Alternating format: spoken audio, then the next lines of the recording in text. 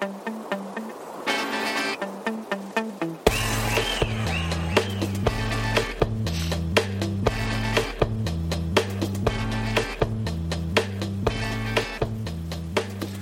everybody, welcome to The Bearded Bride episode number 7. If this is the first time you're joining us, which it might be if you saw the name of our guest for today, this is a podcast with two guys talking weddings. I'm Eric Smith, and I'm here in the Cleveland Music Group studios with my partner, Mr. Dustin Lopez. Dustin, how are you? I am well, Eric. I am coming off a break because you were out of town. So you were out of town too. Don't blame it on me. Actually, I canceled my trip. What? I know I didn't tell you that. Oh. It was a last-minute cancellation, but I'm well-rested, and I'm ready to go for today's topic of conversation. Did you cancel it because of house stuff? Yeah, it was all house stuff. All house stuff. That house. Ugh. It'll get done eventually, and then I'll come over for pool parties. Pool parties. Pool parties at my house. I'm coming. So you just heard her voice, and we're really excited about our guest today. She is a juggernaut in the wedding industry. If there was a Mount Rushmore of wedding professionals, she would certainly be on it. She is the founder of the Catan Experience, Catan Fashions, Catan Events, Catan Prom. She's a fashion expert, designer, a wedding and event planner, and entrepreneur. And if you haven't guessed already, it is my honor to welcome Patrice Catan to the podcast. Patrice, how are you? I'm great today, and how are you doing? I'm fantastic. Thanks for asking. Dustin never does.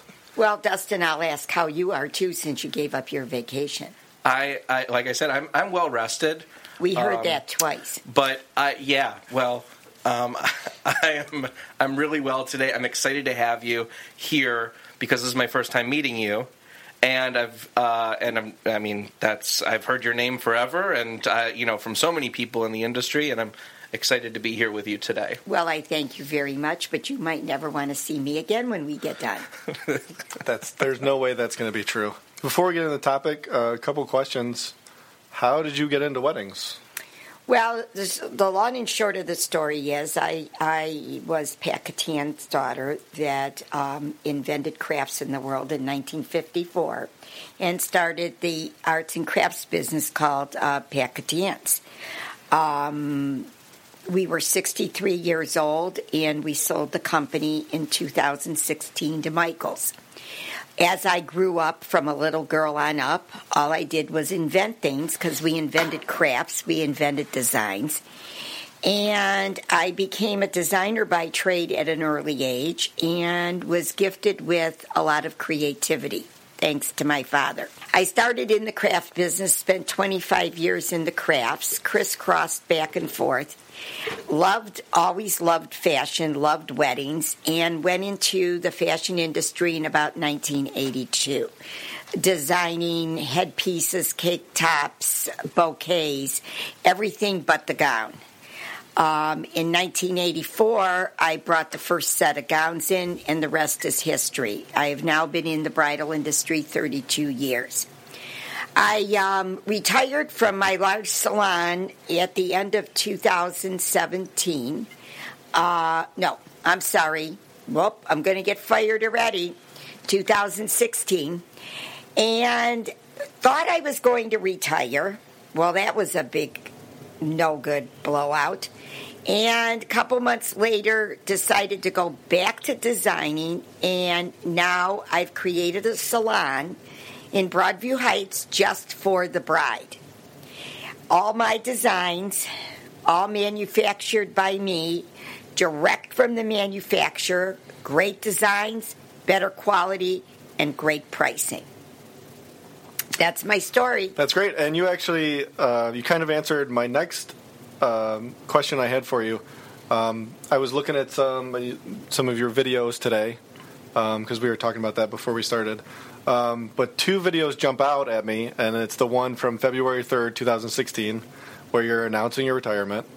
And then it seems like the next video is September 21st, 2017, where you're announcing the grand opening of your new salon. Yeah, that's correct. It's a little bit goofy. So the retirement wasn't, it's not really your thing, huh? No, I'm really like my father. My father worked till 2 weeks before he died. Why I thought that I really wanted to retire. You know, it's funny in life. You always want something that you don't have. I loved my job. I loved my work. But I also love my family. And with the size of the company, the salon was 54,000 square feet. I was there 14 hours a day. I was missing out on my grandchildren, and that would make me sad. And I decided with the selling of the main company, maybe it was time for me to step back. We did a lot. We saw over 60,000 brides over a 30-year period. We did all colored goods. So basically, at the end of the day, we sewed for my clients over 6,000 dresses a year. With that being said, and being the type of person that needs to be hands-on, because my form of running a company is a little bit different. Money is an inanimate object that we all need. Right, Dustin? That's right. Yeah, you need it for your house, and that's why you didn't go on vacation. But the bottom line is, if you don't run a company with respectability and integrity, then the money is worthless. So therefore, my dedication was to the brides. They deserved their best day, and I deserved to carry out, no matter what the problem was. I had 30 seconds to fix it. What's your comment, Dustin? I was going to say that's a lot to manage, especially just the fact that you have employees, which you're managing them, and you're managing the brides, and there's just so much to It's like being the quarterback of a football team. There's so many moving parts. That's correct, and I never wanted to land in the safety zone. Right. Because if I did, I could get excommunicated from the whole company. So consequently, we sold prom, bridesmaids, mothers, shoes, purses, jewelry, wedding gowns, veils, a lot of custom work in floral. And at that point in time, it became overwhelming. It was enough. So I moved on. But see, God sends us in different directions. And it opened up a door for me that I forgot about, that my main love is designing. That's what I went back. And I created a 6,300 square foot bridal salon in Broadview Heights, all for the bride. And it's been very successful. We're now looking at a store in Columbus. God willing, everything works out. That will be the next location. We're hoping to open 5 stores. But again, I'm concentrating on the bride. I'm designing for the bride through the eyes of a designer, but what I've seen over the years, there's a need for. You speak very fondly of your father. I wonder if your driving force behind, the last, 30 plus years of being in this industry is, derived from, kind of carrying on his legacy. You're absolutely correct. My main concern, and I think that's why I didn't like retirement, and because of the fact we did sell the main company, which at that time was the right move, but it also left a door open that the legacy stopped, and that made me very sad.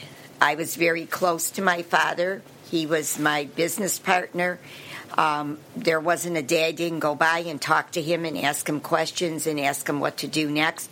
So you're right. Legacy is important, and keeping his name alive in some capacity was extremely important to me. And this is how I'm doing it. Was there any, I just want to follow up question. Mm-hmm. Was there any piece, because I'm, obviously a young entrepreneur, was there any advice that he ever gave you that was like that one piece of like really solid advice? Yeah, sure, Dustin. That you'll always remember? Yes.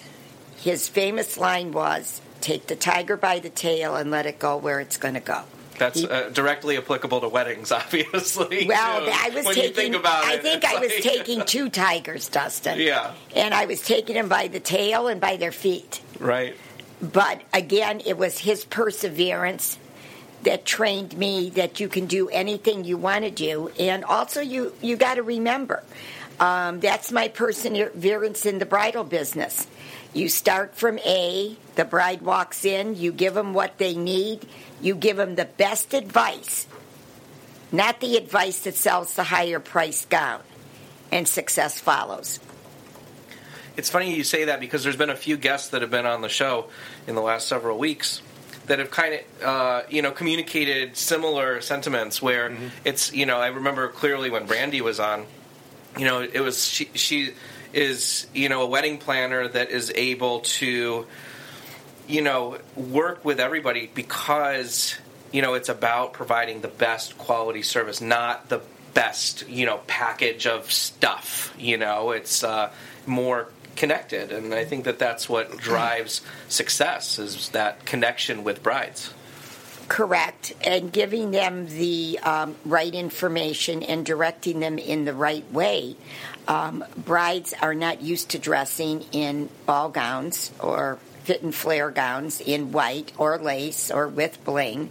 They're in an environment that is not known to them, and it is our position to educate them so that they feel comfortable in that environment, but also leave them with a memory that's long-lasting, and that's the important thing. Yeah, and I think we're getting into our topic for the day, so we might as well introduce it. Obviously, Dustin and I are way out of our element when it comes to talking about bridal salons and designing dresses, but the topic you chose is one that applies to pretty much all areas of weddings and vendors. And that is creating the best experience for your client and avoiding pitfalls, which I think we started to get into there. So there, you have this thing called the Catan experience, and I'm assuming that's relating to client service, and is kind of just an overall arching way that you run all of your companies. Correct. Now you have to remember the Catan experience did take place in Stronsville salon because we had many different facets. It's still the Catan experience, but now it's geared toward the bride.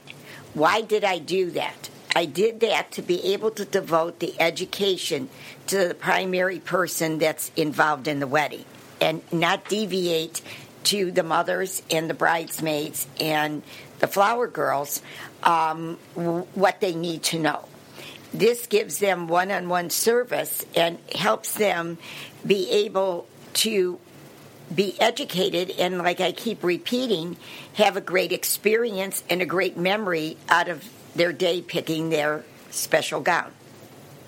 Yeah, I feel like to a certain extent we become so oversaturated with information that there was, with the advent of the internet and Pinterest and things like this, there's such an opportunity for education, but they almost overeducate themselves into like confusion as a bride because there's too much information, and it's better to have somebody one-on-one sit down with you and who's experienced so much and give you the right type of education. No, I agree, Dustin, and you have to remember also, anybody could give advice and anybody can give education, but are they in the trenches with the education? That's the most important thing.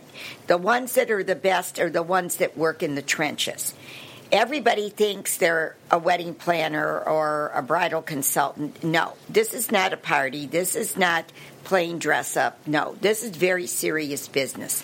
You must go in, work with the client, and actually in some ways you have to be a psychologist because they're coming in very stressed with the whole event, and you have to talk them down. Right. Could you do that, Dustin?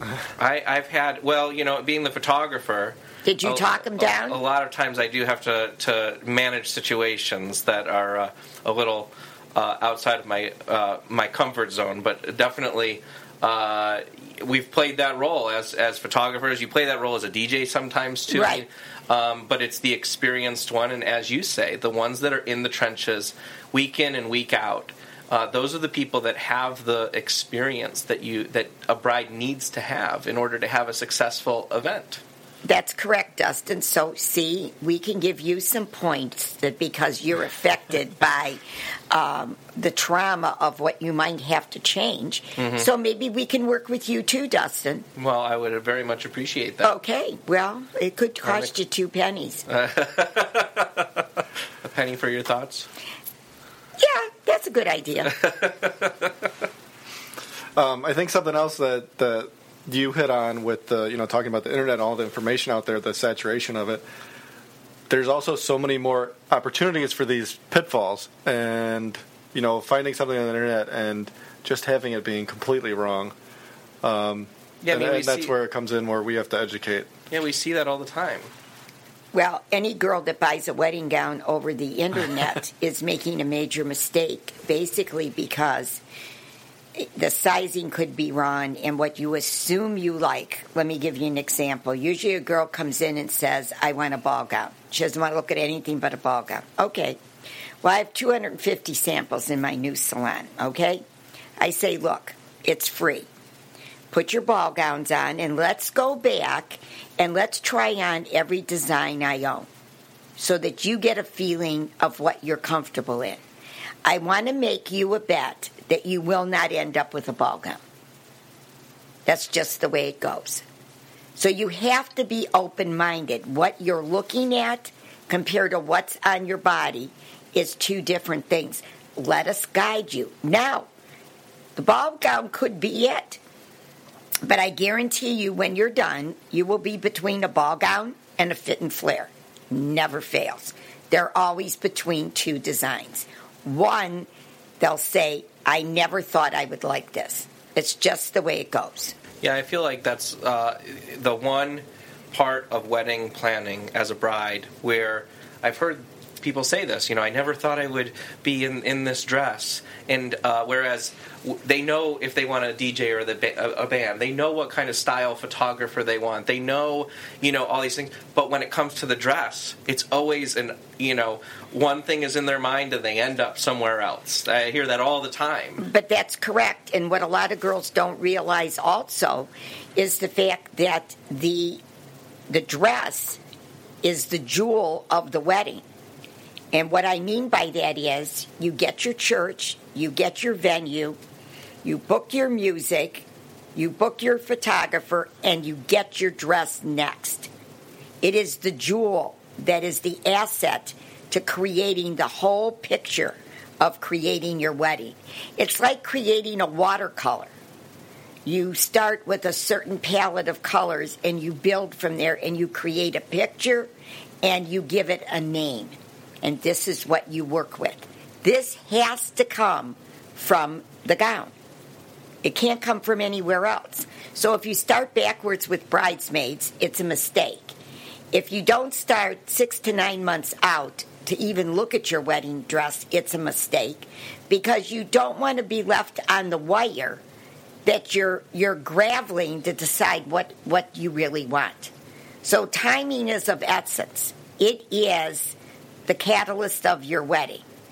It is what sets the invitations in motions, everything you do in the event. It sets the color tones, the style of the bridesmaids, the style of the mothers. It is extremely important you start with the gowns. And please, when you come for a wedding dress, don't bring an entourage. You will pick nothing. You're going to go down the aisle in your shorts or your bathing suit. Everybody has an opinion. Girls, remember what I'm saying. This is about you. This is not about what everybody else thinks. If they don't like a certain thing you have on, fine. They're not wearing it. You are. You don't need to hear it. It confuses you. Completely confuses you. That was going to be my next question is how do you maintain that, that level of client service and, just making sure that the bride is happy during that time when there's so many people talking in their ears. Do you take them aside? No, because it's very difficult. You have to understand something.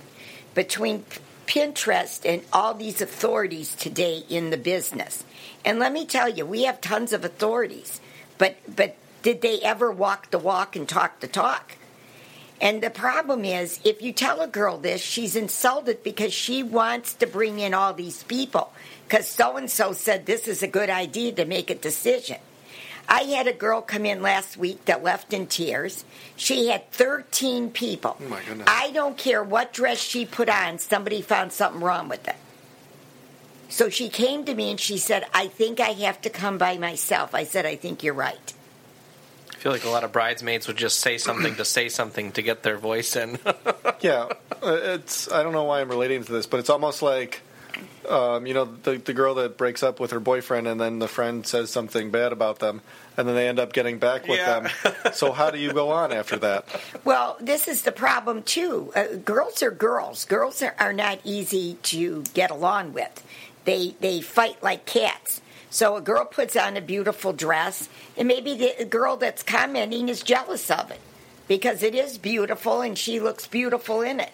You don't get a realistic view of what. If you look in the mirror and you like it, then that's your dress. It doesn't matter what anybody says. Bring your mother, bring your grandmother, you have a sister, and end it there. They can be less detrimental to the whole process than a group of girls. Do you ever recommend just for a bride to just come in by herself? Well, you know what? That would be utopia. I would never have to see a psychologist again. That would be number one. So your bit of advice would be come alone for one, the first time, and then bring everybody back the second time. Maybe. Not everybody, Dustin. Well, whatever. No, Dustin, you weren't listening. Okay. I said a couple. Now listen to me carefully. Right. Okay? A mother, a grandmother, a sister. Yes. Or if you don't have a sister or a mother, a very close friend. Leave it at that. Come the first time, pick several dresses that you really love, and then bring somebody in and get an opinion. And please don't bring your fiancé. He's not supposed to see it till the wedding. So that's the key piece of advice. What I now understand, where every bride should understand, is go at it the first time alone, and you'll be in much better position. Not only will they be much better positioned, but I won't need Advil. And if the bride has, just a few dresses that she likes and then she brings the people back, then those people know that this is something that the bride likes, so maybe their opinions will be, a little bit more subtle. Or curtailed. Right. You're right. I mean, you're never going to stop opinions, but you're going to minimize them. Yeah, and I think this is something that most this is a pitfall. That's what we're talking about, is most brides want to just have this whole everybody, look at me kind of experience. And I liked what you said when you said, this is serious business. This is an experience you want to remember. It's no different than when you do photography or you play music. The music has to be what the couple loves, not what the whole party loves. And the photography, you're shooting the pictures and you know how they're going to focus and react as you develop them. Yep. So you have to have the last word, not somebody else wanting to position a bride. Right. And I think that for you said, for DJs, you have the pitfall of, I don't know if it's a pitfall, but it's like, the thing that happens where, guests will come up and say, I want this song, but then it's on the bride's do not playlist or something like that. Or, well, that's easy. Well, I'm just saying every section of the wedding has its own, caveat of that pitfall kind of thing. It's harder when it's not on the do not playlist, but I know it's the wrong song to play. Right, there you Correct. go. Well, you just break the disc. Don't worry about it. Nobody's using discs anymore. What are we using? See how much I know? It's all digital, so unfortunately, you can get any song now. Well, then skip the number. Because then you can't even say you don't have it, because then they're going to go on their phone and they'll bring up their phone and say, "Here, play this." Got it. See? I can't even lie about not having a song. See how much I know when I'm not a photographer or musician? There you go. See, that's why I'm talking to you guys. I feel like that's one of the one thing here that is most important is that the dress should be first in the order of. I mean, I have a lot of brides that come to us when they book us. They've already have their dress. And those are the brides that are have the right order of things, right? Correct. And then they need to make sure that they limit the amount of people that they come with when they're picking out their dress, and then they're in good shape. You got it, Dustin. So that's the pitfalls of the experience. And you're just going to make a lot more people even more happy and joyful when they see you walk down the aisle, because there's less people that have seen you in that dress. And you know what? The chances that they're going to have a negative opinion of the dress at that point? Null and void. Yeah. The biggest mistake we make in society today is we're too open with everything we do. A bride's dress should really be a secret. I don't care what year it is. Okay, this is 2018. This is modern times. But modern times, there's also tradition. And tradition should stick in some areas. You have any more questions for me, Dustin? Yeah, so going back to the idea that, you're kind of, a bride is in kind of that quarterback role, kind of having to manage a lot of things, but as one of the first vendors that gets to interact with the bride, you're really setting the tone for the rest of her planning experience. And I'm wondering if you've ever kind of, as you alluded to the fact that there have been some brides that leave in tears, etc., how do you bring it back? Like, how do you, bring them back to focus where they, the tone is reset almost and they're on a good path? You have to talk to them, and you have to be kind, and you have to be very calm, and you have to instill in them that this is an exciting time of their life. This is a moment that we hope is never repeated, and you want good memories. So what we need to do is we need to start backwards, and we need to go to restart and create the experience that they're due to have. And that comes also with a consultant that is very well trained. And all my consultants are trained, or they're educated, or they're degreed from Kent State or Virginia Marty. You cannot, unless you're a creative person, you can't be a stylist. It just doesn't work. There's no question about it. I have a lot of veterans that worked with me over 20, 25 years. They know the ins and outs of the business just like I do. And then we bring the younger girls in because we want that millennial look. We want to see how they're going to relate to another girl their age. And that gives the girl a little bit of excitement to see somebody her age, and they think, oh, good, she's going to think just like I do. So you have to mix it. You have to give them a very upbeat environment. Never confusion, and you must answer every question that they ask within 30 seconds. If you don't, you're going to lose them.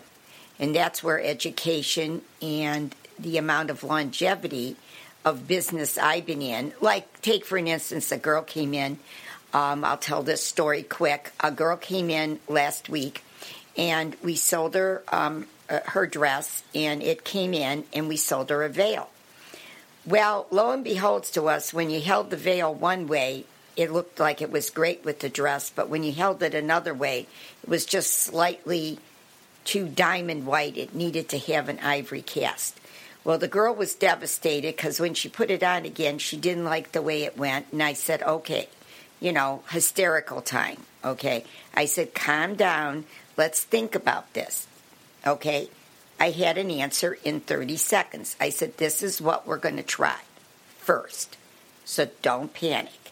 And you have to make sure you give resolution to the problem immediately. So I said, we're going to dip this veil in tea. And we're going to leave it in there, and I want to see what happens. Because tea does a lot of great things when you need something a light ivory. So I dipped the veil today and worked with it for about an hour, took it out. It was exactly the color that was needed. Oh. Called the girl, told her. She started crying. She says, I can't believe you fixed it already. That's the key word. I can't believe you fixed it already. Reduce stress. Mm-hmm. Yeah. No different than any field.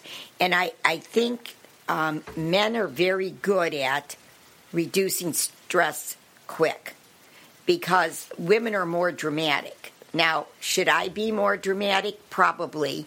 But I'm attuned to this.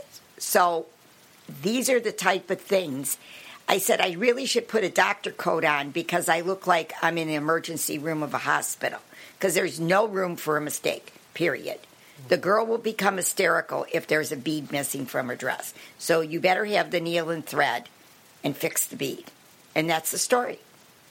Is there, you've told a couple of stories now, and I'm beginning to think, is there something, like, let's say there's a bride listening in Montana, and they may not be able to, get a dress in Cleveland, Ohio. It's They're okay. going to their local, bridal salon, etc. And is there things that they should be looking for in the quality of the service they're getting or the people that are servicing them that, you talk about how you kind of have a staff with a certain level of education and a certain level of experience, etc. Are there pieces of advice you might be able to give to a bride that might be listening? This is what to look out for. Absolutely. First of all, is we don't need any pressurized sale tactics. Oh, you need to buy today. Why aren't you buying today? You mean you don't like the dress? A girl does not need this. 90% of the time, we see our girls 2 to 3 times before they purchase. Some buy on the first account. It's not common, and that's okay. If a girl is between 2 dresses and she starts being very stressed about it, wringing her hands and saying, I'm not, I say, stop, you're done. It's over. You're on bridal gown freeze. You need to make another appointment. You need to come back. You need to put them both on, and you will have your answer. Today is not the answer. This is what they have to look for, not somebody trying to make a sale. Mm-hmm. What is the best for the client? If a client falls in love with a gown and is ready to order, God willing. If she's not, and she's on the fence, and say she has 2, 3 pieces, and whatever it may be, and she seems to be burned out, let her go. She will come back. If she doesn't come back, then it really wasn't the dress, and maybe your competition down the street gets the sale, but the girl's happy. That's fine. Mm-hmm. There is enough for everybody. There is nobody that could dress every bride that gets married. Right. It's not possible. We must remember that. Give the quality service and let them fly. I think you're going to be able to tell, pretty early on when you're going into a bridal salon and if you meet one of your designers or you go to another one and you meet someone else that clearly is just trying to make a sale, you should be able to tell probably within the 30 seconds of talking to them. At least that would be my understanding. That's safe to assume. Well, not necessarily. Sometimes they work about 45 minutes to an hour, and they get the girl down to 2 dresses, and then all of a sudden the pressure's applied. Okay, which one do you want? What do you mean you don't want it today? Why don't you want it today? Now, I'm not saying everybody does this, but you know yourself, everybody needs to make a living. In this particular category of sales, which is wedding gowns, it doesn't work that way. It just doesn't work that way. You will turn a bride off, or you will have remorseful buying, and the girl will want to come back and return the dress. Well, once a dress is ordered, you can't get it returned. So now what do? Now you have a dress you really don't want. You don't want to do that to anybody. Yeah. Are there any specific qualifications of a bridal salon that people should be looking for as well? Well, first of all, it should be neat and clean. Everything should be in order. They should understand the procedures of trying dresses. And they also should be very astute by looking at your body type and your personality, exactly what you need to be put into. And we usually start with a couple questions. What's your budget? I don't want to show a girl a dress that's $2,000 if her budget's $1,000. Why would you do that? Then the girl falls in love and she's heartbroken because she can't have the gown. Mm-hmm. That's not correct. The other thing is they should look at what the girl has on her phone or on paper. Today it's mainly the phone. What is your dream dresses? Let me take a look. Let me get into your head and see what you're thinking. get those dresses that are similar to what's on her phone, bring them in, and then see her reaction to them. And if her reaction isn't overwhelming, then it's time for you to step in and say, okay, now humor me, try this. Humor me, try this. And this is how you proceed. And you get them into an area that they're comfortable with what they have on, and now they want more of the same. That's the procedure. Question about just the way that you have handled clients. Does it evolve over time? Like, is it different now than when you started? We hear so much about the millennial generation being a little soft. Do you have to, do you find yourself using kid gloves more often now? No. No, I think when you have confidence in what you're saying, people listen. You're always going to get a tough person that really doesn't want to be there because they really don't like a dress. They're used to wearing pants, and it's way out of their comfort zone. Okay, that's all right. You still have to kind of mellow them. But basically, if you go in with confidence, you go in with the proper answers, people will respect you and listen. There's really no need to evolve if you're handling everybody with that level of expertise, I guess. Correct. What do you say, Dustin? You're very quiet over there. Well, I'm muddling over the thought of asking this question. Oh God, he's muddling. But have you ever had just a really dissatisfied customer? Sure, you do. But was it based on the dress or the experience? It could be based on both. Mainly, it would be the experience, and that would be a stylist that maybe was not having the best of day and wasn't right up to par, or personality clash between a stylist and a bride. And in that case, you pull the stylist off the floor and give him another one and solve the problem.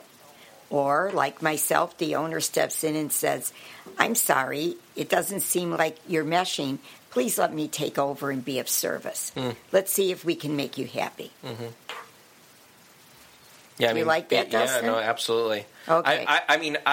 I work with just my wife, so we don't have that kind of, it's just us. So for us, it's a different situation that I don't really get to see a whole lot how other people handle, a question, a comment, a concern, and how that kind of rises up to your level in the business.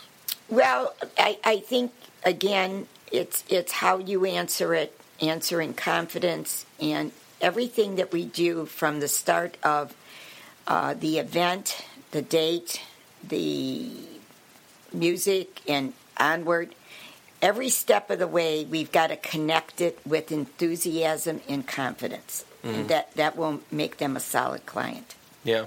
I think that's the reason why, over so many years, you've developed the reputation of being the place to be at in Cleveland.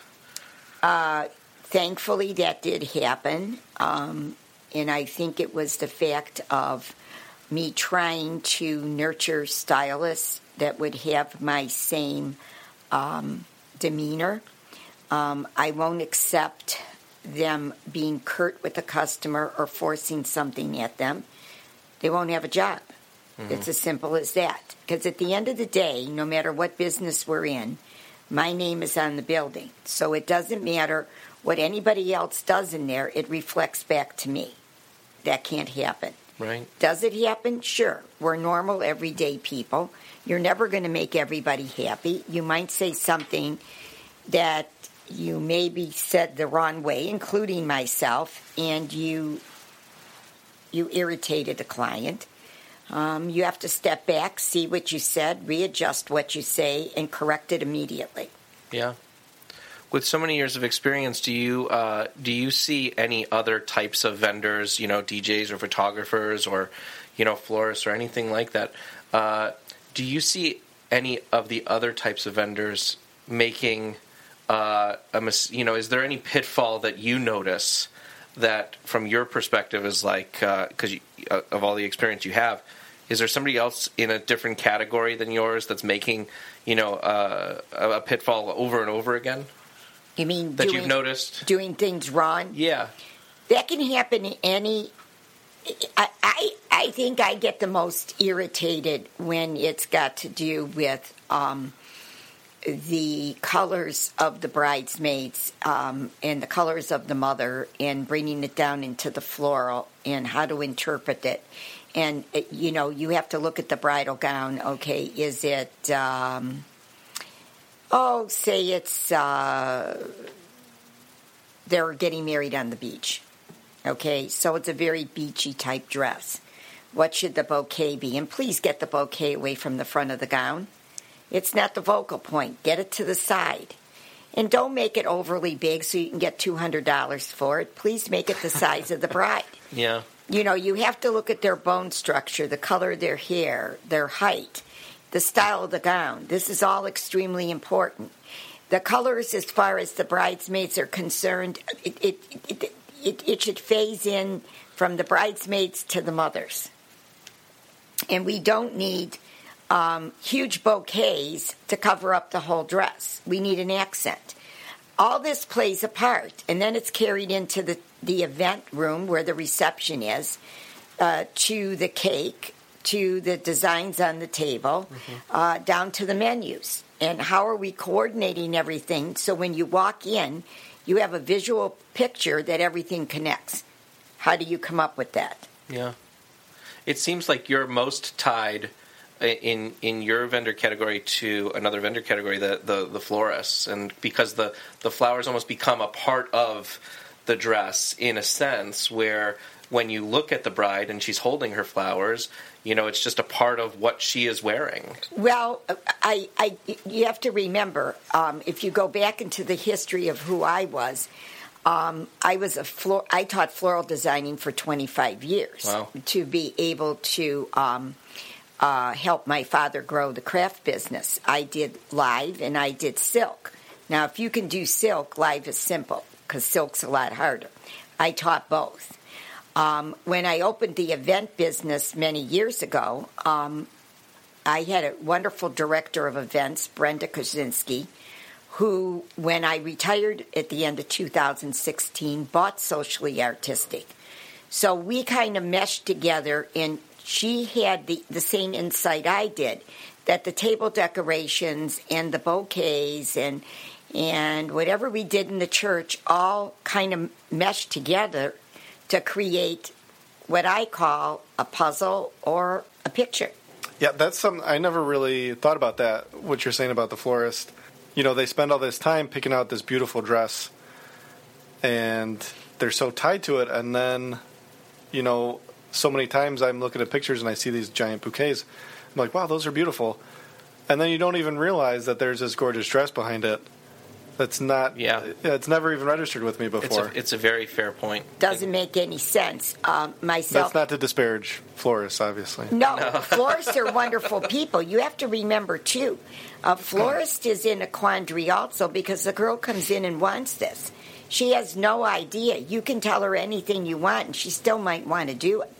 There's nothing wrong with a large bouquet. The florists today do beautiful work. The difference is where you carry it. You carry it to the side, not in the front. Same with the bridesmaids. That's the difference. And you control it with your thumb and your forefinger so you're able to tip it. So as you go down the aisle, you are controlling the bouquet. And I feel like that goes back to a couple of points that you made before, too, about, maybe if a florist treated the client like you're treating a client when they come in, that say they want a ball gown, and you tell them, you probably, I'll bet you're not going to want the ball gown.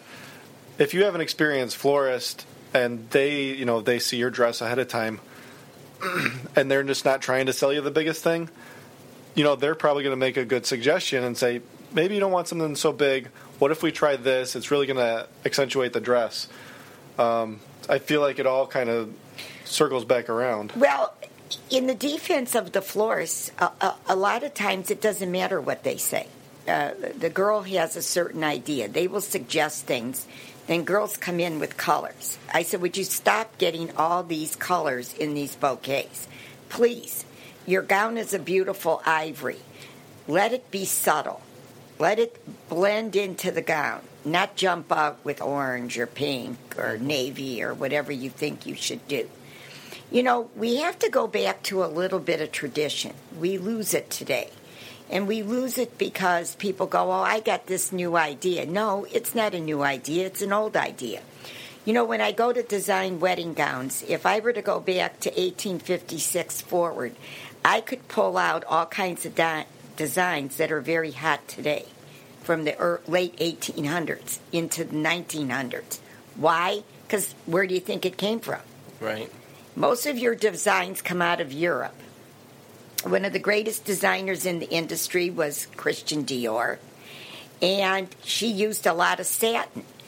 Right now, lace is very hot, but I brought back a whole line of satin wedding gowns. I thought, where's the satin for the girl that wants plain? I'm doing extremely well with it. They're finding it to be really, really gorgeous. So we have to go back through the years. We have to investigate. And you also take a look at what they carried at that time of year and the size of the person. And if you go back into the late 1800s, everybody was a size 2. I mean, they were very small and they were very short.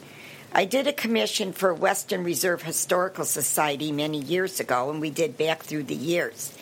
And it was Halley's commission of the dresses starting in 1856 forward, and I was to do all the headpieces and bouquets that were coordinated with those gowns. It was very interesting. You wondered where a colored wedding gown came from? The middle 1800s. Back then it was rust, dark green, dark pink. It was very interesting how it came forward. Why is that? Why is that? I don't know. I think it was tradition at that time. The first wedding gown that was white was Queen Victoria. Up until I think then, I have read that before. everything was colored. So why was it? You know, I tell my wife, Yes. whenever we're recording, text me. Let me know if you're going to go pick up our son or I have to do it after we're done. But I'm recording, so text me. Well, she didn't text you. No, she never does. This is like the fourth time that this. Well, is there anything we could do to give him some advice, Dustin, that after the wedding, these are things you need to know? I mean, don't you think we should have a carry-on segment? I think there's a fundamental point of marriage that's for most people. I won't listen to everything you say, and you won't listen to everything I say. No, I won't listen to one thing that you say.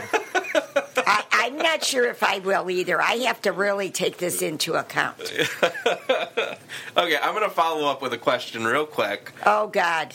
Actually, no, wait. Hold on one second. I wanted to pull in one thought, and that was you were kind of talking about how colors of the flowers and how, people are kind of getting outlandish with, the color selections, etc.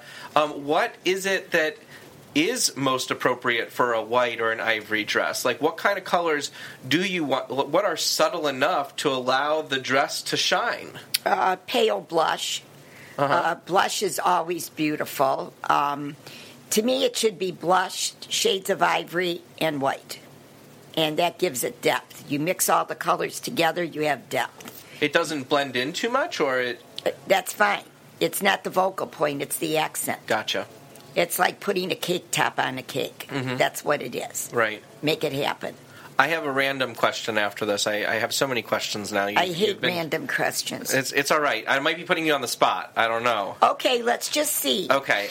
So do you have a favorite dress, a bridal salon across the country, another, a contemporary of yours, anywhere else in the country? Is there a favorite that you have? Yes, I have a good friend in Asheville, South Carolina. Oh, beautiful city. And she has a beautiful bridal salon, and she does wonderful.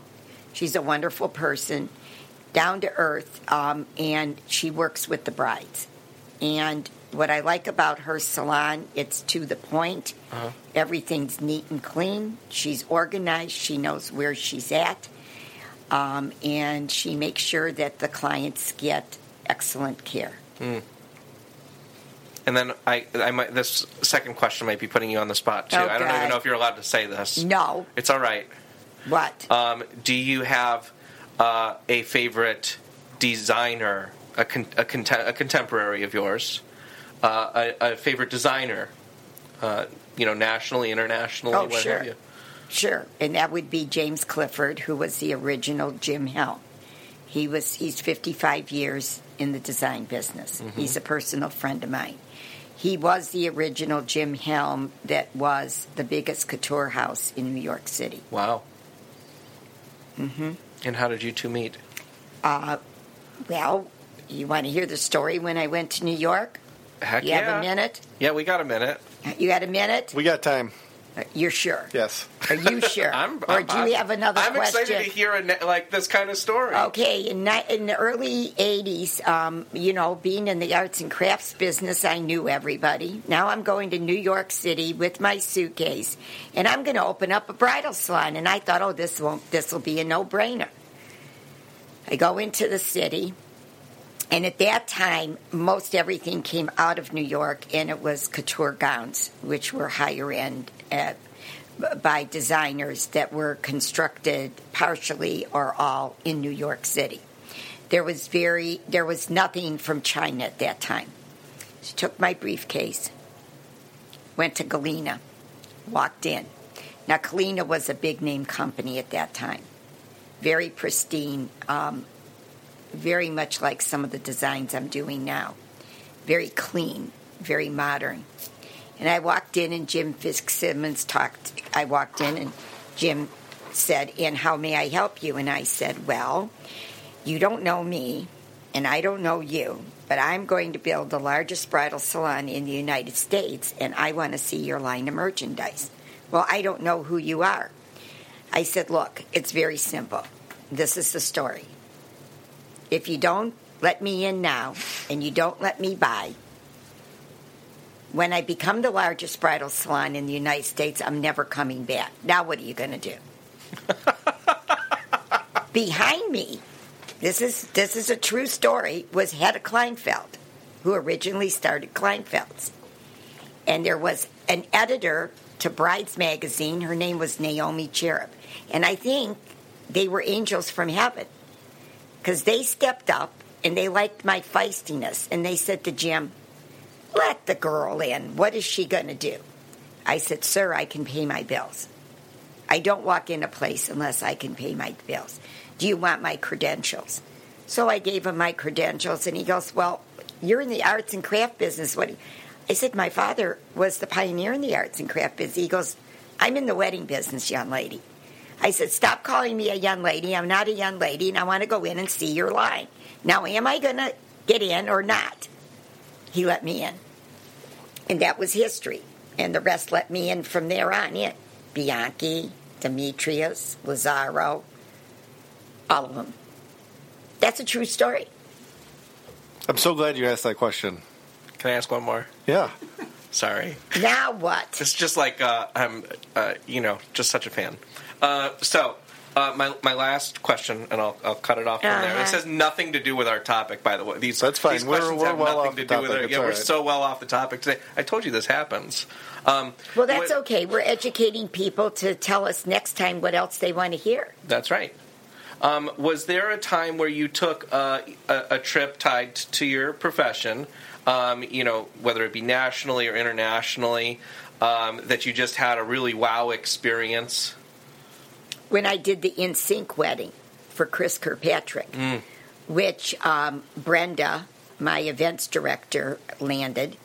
We did all the garments, and we did all the floral, and we executed everything. And to tell you, that was pretty funny, because it was held at Universal Studios at the hotel there. And I had a 6'5" bodyguard that followed me around, because it's an experience when there's stars all around.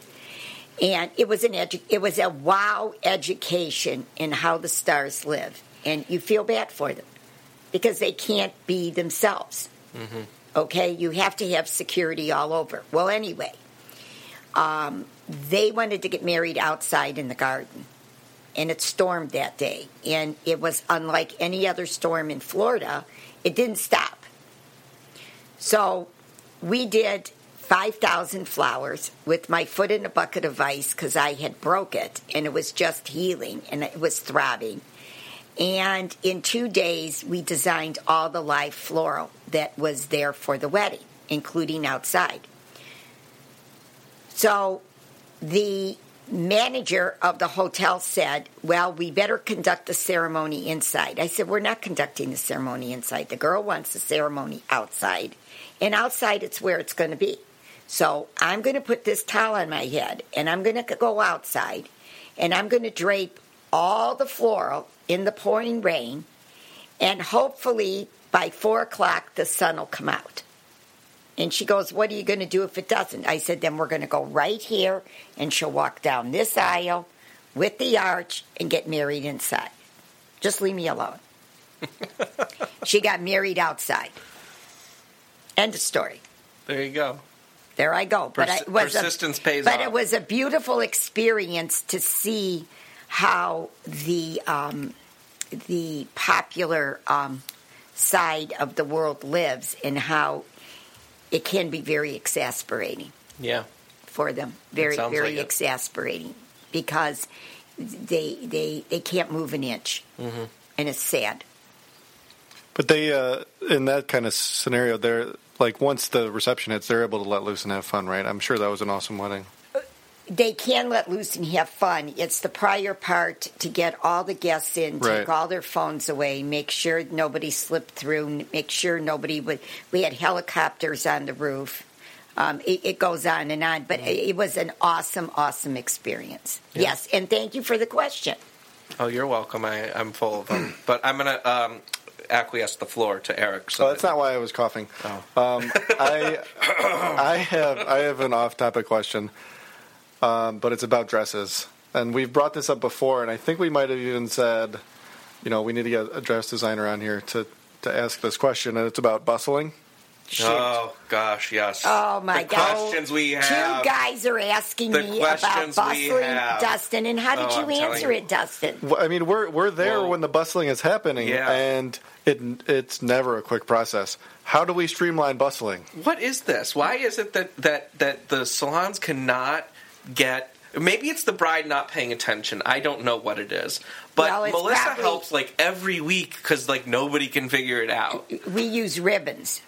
Ribbons work better than buttons. I prefer not to use buttons. We do use buttons when a girl requests it. Mm-hmm. But if you use satin ribbon, 1 1 2 2 3 3, just like Elmo does with the number system on Sesame Street, that dress can go up in 5 minutes. That sounds a lot easier. I feel like everybody that I've seen is button. No, it's the number system works really well because the dress just goes right up. Is that something that a bride should be at? Is that a piece of advice? I would say yes. She should ask for the ribbons. Okay. Unless it's even a 3-button bustle, it's the same thing. It can go up like that. Do the brides do dry runs at the salon? Yes. Okay. In ours, they do.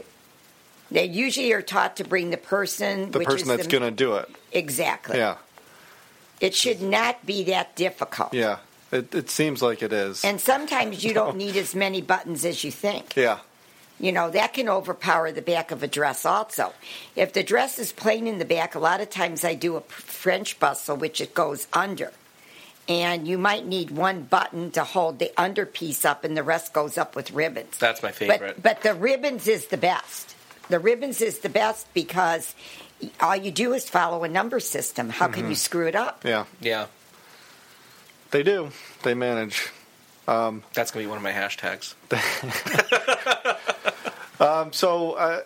Dustin, you wanted to do final thoughts as a new segment here. Do we want to do that right now as we tie up the topic, even though we're not on the topic, or do you want to wait until the end of the...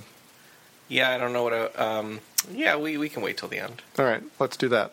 So the next segment, we're done with the topic for now. We do this thing called 1-star review.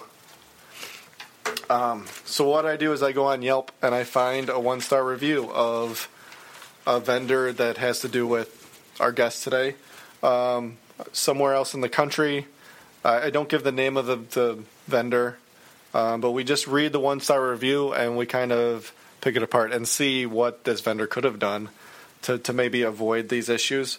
I printed this out while you were here, so I haven't even read it yet. So this is for a bridal salon that's in Mobile, Alabama. Okay. I don't even think that's the city I typed in. I typed in Tampa. No, I'm sorry. The bride is in Mobile. The salon. We're already experiencing one-star aspects to this review. Yes, I get a 1-star for this 1-star review. You do? Sorry. So I'm going to go ahead and read this. I'm going to have to fill in the name here somewhere. Give me a woman's name. Give you a woman's name? Yeah, it could be a random name. Elizabeth. He's going to fill it in. Elizabeth Redmond. Well, now what do you that want? sounds like a real name. Do you know an Elizabeth Redmond? I hope not. Okay.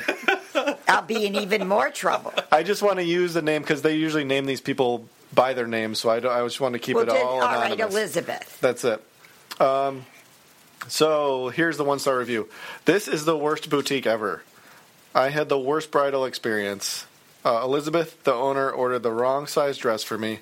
She even saw me in the dress and said that it was perfect. When I got the dress, their seamstress said that there must have been a huge mistake and the dress should have never been ordered in this size for someone like me. I was so humiliated and became super body conscious for no reason except for the fact that they had ordered the wrong size. I was told that this was my fault because I was so happy when I first tried it on. Well, duh, I love the dress. I spent so much time in front of the seamstress's mirror crying because of how terrible I felt because it just couldn't fit. I felt like this was all my fault, but it wasn't. But the thing is, I don't know a thing about fittings or seamstressing. That is your job. Then they named the bridal salon. Your customers should not have to be experts in order to get the right dress. Both me and the seamstress confronted Elizabeth, the owner, about the problem. Elizabeth came up with a solution to tear apart the dress in order for it to fit me. Elizabeth even said that there was a seam that they could let out. There was no seam. There was nothing to let out, not even an inch. If you were good at your job, you would have seen that aspect right off the bat. At least know your dresses. Now I'm stuck with a $3,000 dress that I will never wear. She shouldn't even return it for a bigger size. She blamed the dress designer for it being a funky fit. Who does that? Don't trash your products. I contacted the dress designer, and they were appalled at this behavior. They sent me a courtesy gift to make up for what a horrific experience I had, and worst of all, it was the only thing that my father bought for me for my wedding, and now I cannot even touch it. It's just a sad reminder that I'll probably never be a supermodel. Body shaming is a real thing, and it hurts. Please take your bride and run. That's it. I just want to mention one thing that I was going to mention earlier in our show here, and that is I think that the biggest difference. My best friend got married a few years ago, and she used a bridal salon on the far west side. And she says, "Oh my gosh, it was so amazing." And I said, "What was so great about it?" She goes, "The experience was so great." And I think that word experience is something that you mentioned right off the bat. Mm-hmm. And I think that experience is what sets the tone for the rest of the wedding planning. I'm sure that after this experience, the rest of her, kind of bridal, experience of everything had this dark cloud over it because of the experience. It right? went down the drain. So everything goes down. She used it like 3 times in the review mm-hmm. too, which means it's that much more important to her to have, and I think every bride, to have a great experience, especially in this capacity of finding the right dress. Well, there's no girl that should spend $3,000 for a dress and not have it fit right, number one. Shouldn't pay $200 for a dress and not have it fit right. First of all... How does this happen? I can't answer what they did. Right. My assumption would be they didn't measure her. First of all, when you measure a girl for a wedding, you measure every client for a wedding gown. You never go by the piece they put on in the salon. It is a piece that's been tried on. It could be slightly stretched. And the girl goes, "Oh, this zips up, so this is my size." No, it's not your size. I need to measure you. The next step is, what is the design of the dress? If it's a ball gown, you need bust and waist hips. You don't bust and waist. You don't need a hip measurement because of where the dress falls. Now, if it's a fit and flare that comes down straight, you need bust, waist, and hips, and you need low hips. The dress size has to fit the largest part of the body and then taken in from there. That is the only way you can size a girl properly. No dress is going to fit perfectly because they're not designed per measurement. They're designed per size chart. So if you're, say for instance, a 45 on the top, a 30 waist, and a 52 hip, and you're in a fit and flare, the 52 hip has to mandate what size gown you're going to wear. Now, in some cases, and I'm not saying this client, they might have fit the fullest part of her size of her body and missed it. But from what I can see, they didn't do that because they were trying to let the dress out. Well, that's a problem because a lot of seams are clipped. In my new designs, I leave 2 inches unclipped on either side, so I can open up the seams 4 inches. Do I want to do that? No. Okay? It's always the fullest part of the body. They need good undergarments on, so what they have on is what they're going to wear with the dress to get the perfect sizing. So therefore, the girl was in the right, they were in the wrong, they missized, they should have eaten the dress and ordered another one. That's called good business. How do you not order a new one in this case? I don't understand why. Well, probably the lead time is so, Well, it depends where the lead time is, but you also have to understand the woman can't return that dress. She has to eat it. But that's part of business. Huh. Eat the dress. That's your problem. Somebody mismeasured the girl. Yeah, it sounds like she used the word experts in there, or maybe it was something alluding to the idea of, you're supposed to be the experts. And it doesn't sound like there was any expert opinion given there. You know what I mean? To give you an example, Dustin, when a girl puts a dress on, they're not always going to fit perfectly because they could be in between sizes that they're trying on. The first pet peeve I have with all my stylists, they try to zip the dress up for the bride. Please don't do that because now you've put the waist in the wrong place. Mm-hmm. And they really don't visualize. I pull the zipper down and I hold the dress in the back and I go, now this is how you're going to look. How many times do I have to tell you girls, you can't make the client happy by putting the zipper up because you are not showing the realistic placement of the gown. Do you also instruct? I noticed that in the review, it basically said that the people that she was dealing with gave a lot of their own opinions of how it looked. I mean, I feel like to a certain extent that's not the place of the stylist to say, "Oh, this looks fantastic," or it's about how that client feels in that dress. And correct. You know what I mean? And that's at least what I got from your conversation. It has today. Nothing to do with the size of the gown. The size of the gown, if you're ready to order, now we talk measurements. We don't look at the dress you just had on. We look at the size chart. Period. Right. Done. Yeah, it seems like there was a lot of missteps there. Yeah. I wish we had a response to it, but we don't, unfortunately, this week. Sometimes the reviews get responses from the business owner, so another follow-up critique sometimes follows, but not in this instance. We're sorry. That should be the response. You know what? You would think that would be the response, but in most cases it's not. They usually place the blame. It really is not. You know what? In life, you can place the blame on a lot of people, but you're only in control for your own actions. And making excuses isn't going to solve things. I said to this girl, I thought the veil matched your dress, but I guess I was looking at it, and in two different directions, you're absolutely right. The color's off. I made a mistake. Period. Mm-hmm. I'll dip it in tea. Now you have your answer. It's the little tricks of the trade. Oh, there's a lot of tips of the trade. Yeah. But, ultimately what you said rings true, which is your name's on the building. And that's, the most important part of, if somebody is dissatisfied with something, your reputation, your name is the one that would be affected. And it's important to, put the first step forward and say, look, this is wrong. We're gonna fix this. I also think that when somebody is an entrepreneur and they're running an entrepreneurial business, it's very important if there's a mistake that the owner steps in.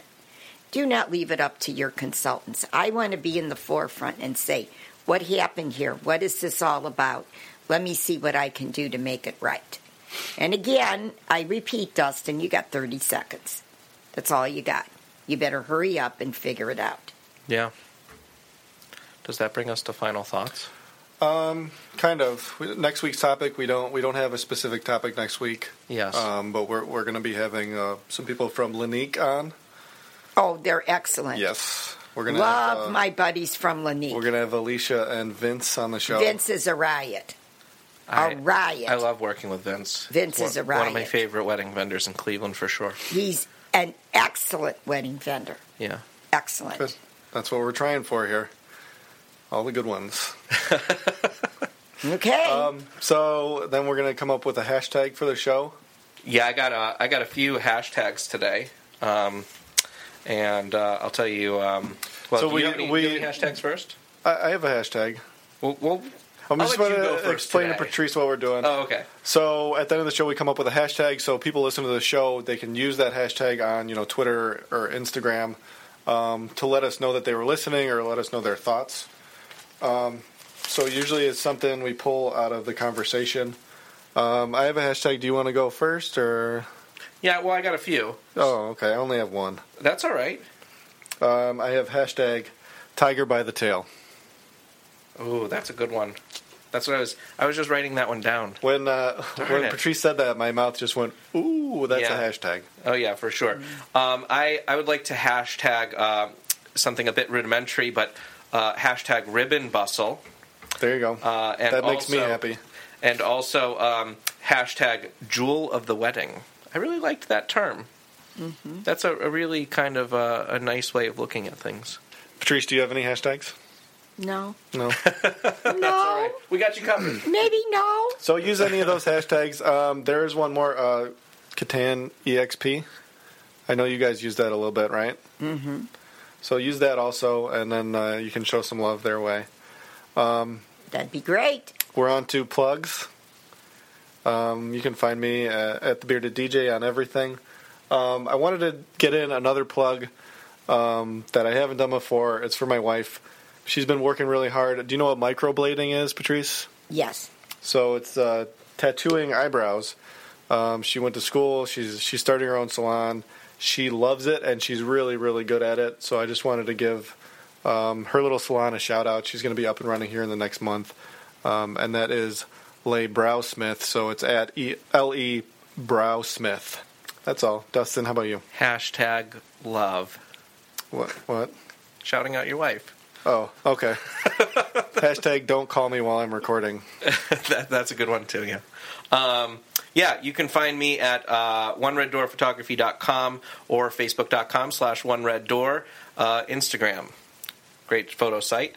Dustin _ORDP. I'd also like to give a shout out to the wife who keeps up with Instagram a whole lot better than I do. Mel, MEL _ORDP, as in One Red Door Photography. And did you do your Facebook for the live? Facebook.com. Yeah, did you do that this past weekend or no? We did not. We're taking the What winter is time going off. on? Yeah, I haven't done a live. We usually do a Facebook Live every week as we're driving to the wedding.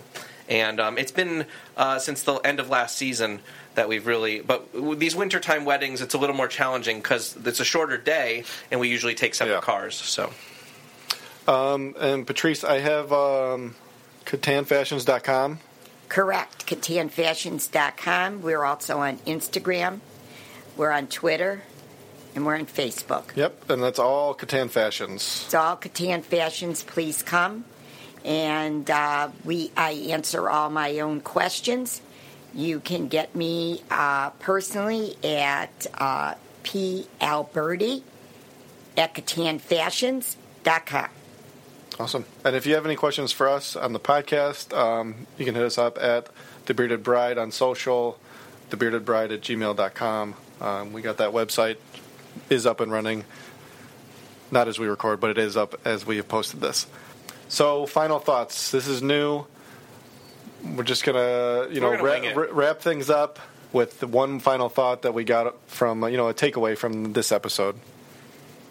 I'll start it off. Go for it. Yeah. So I think that one of the things that I'm going to start doing is asking our guests one piece of business advice that they've gotten that has really stuck with them. And I'm going to go back to your hashtag. I'm going to go back to your the saying that your dad came up with, which is, grab the tiger by the tail and see what happens. I think that that's really just an amazing piece of business advice.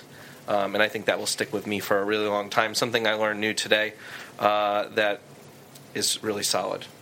Thank you. Appreciate it. You've been a lot of fun. Absolutely. For me, I think it applies to vendors, and it's what you said about answering the question in 30 seconds, but not just answering the question, but having either the right answer or a path to find the right answer. Correct. That's it. And answering it confidently. Absolutely. Even if it's not the right answer. That could happen, too. Yeah. That could happen. But, it's been a pleasure with you two today. This is very educational for me also, being able to talk the talk. I enjoy getting the word out. Have you ever spoken this long with two guys about dresses? No. No, I have to think a minute. No, but it's been a ton of fun. You have the right idea.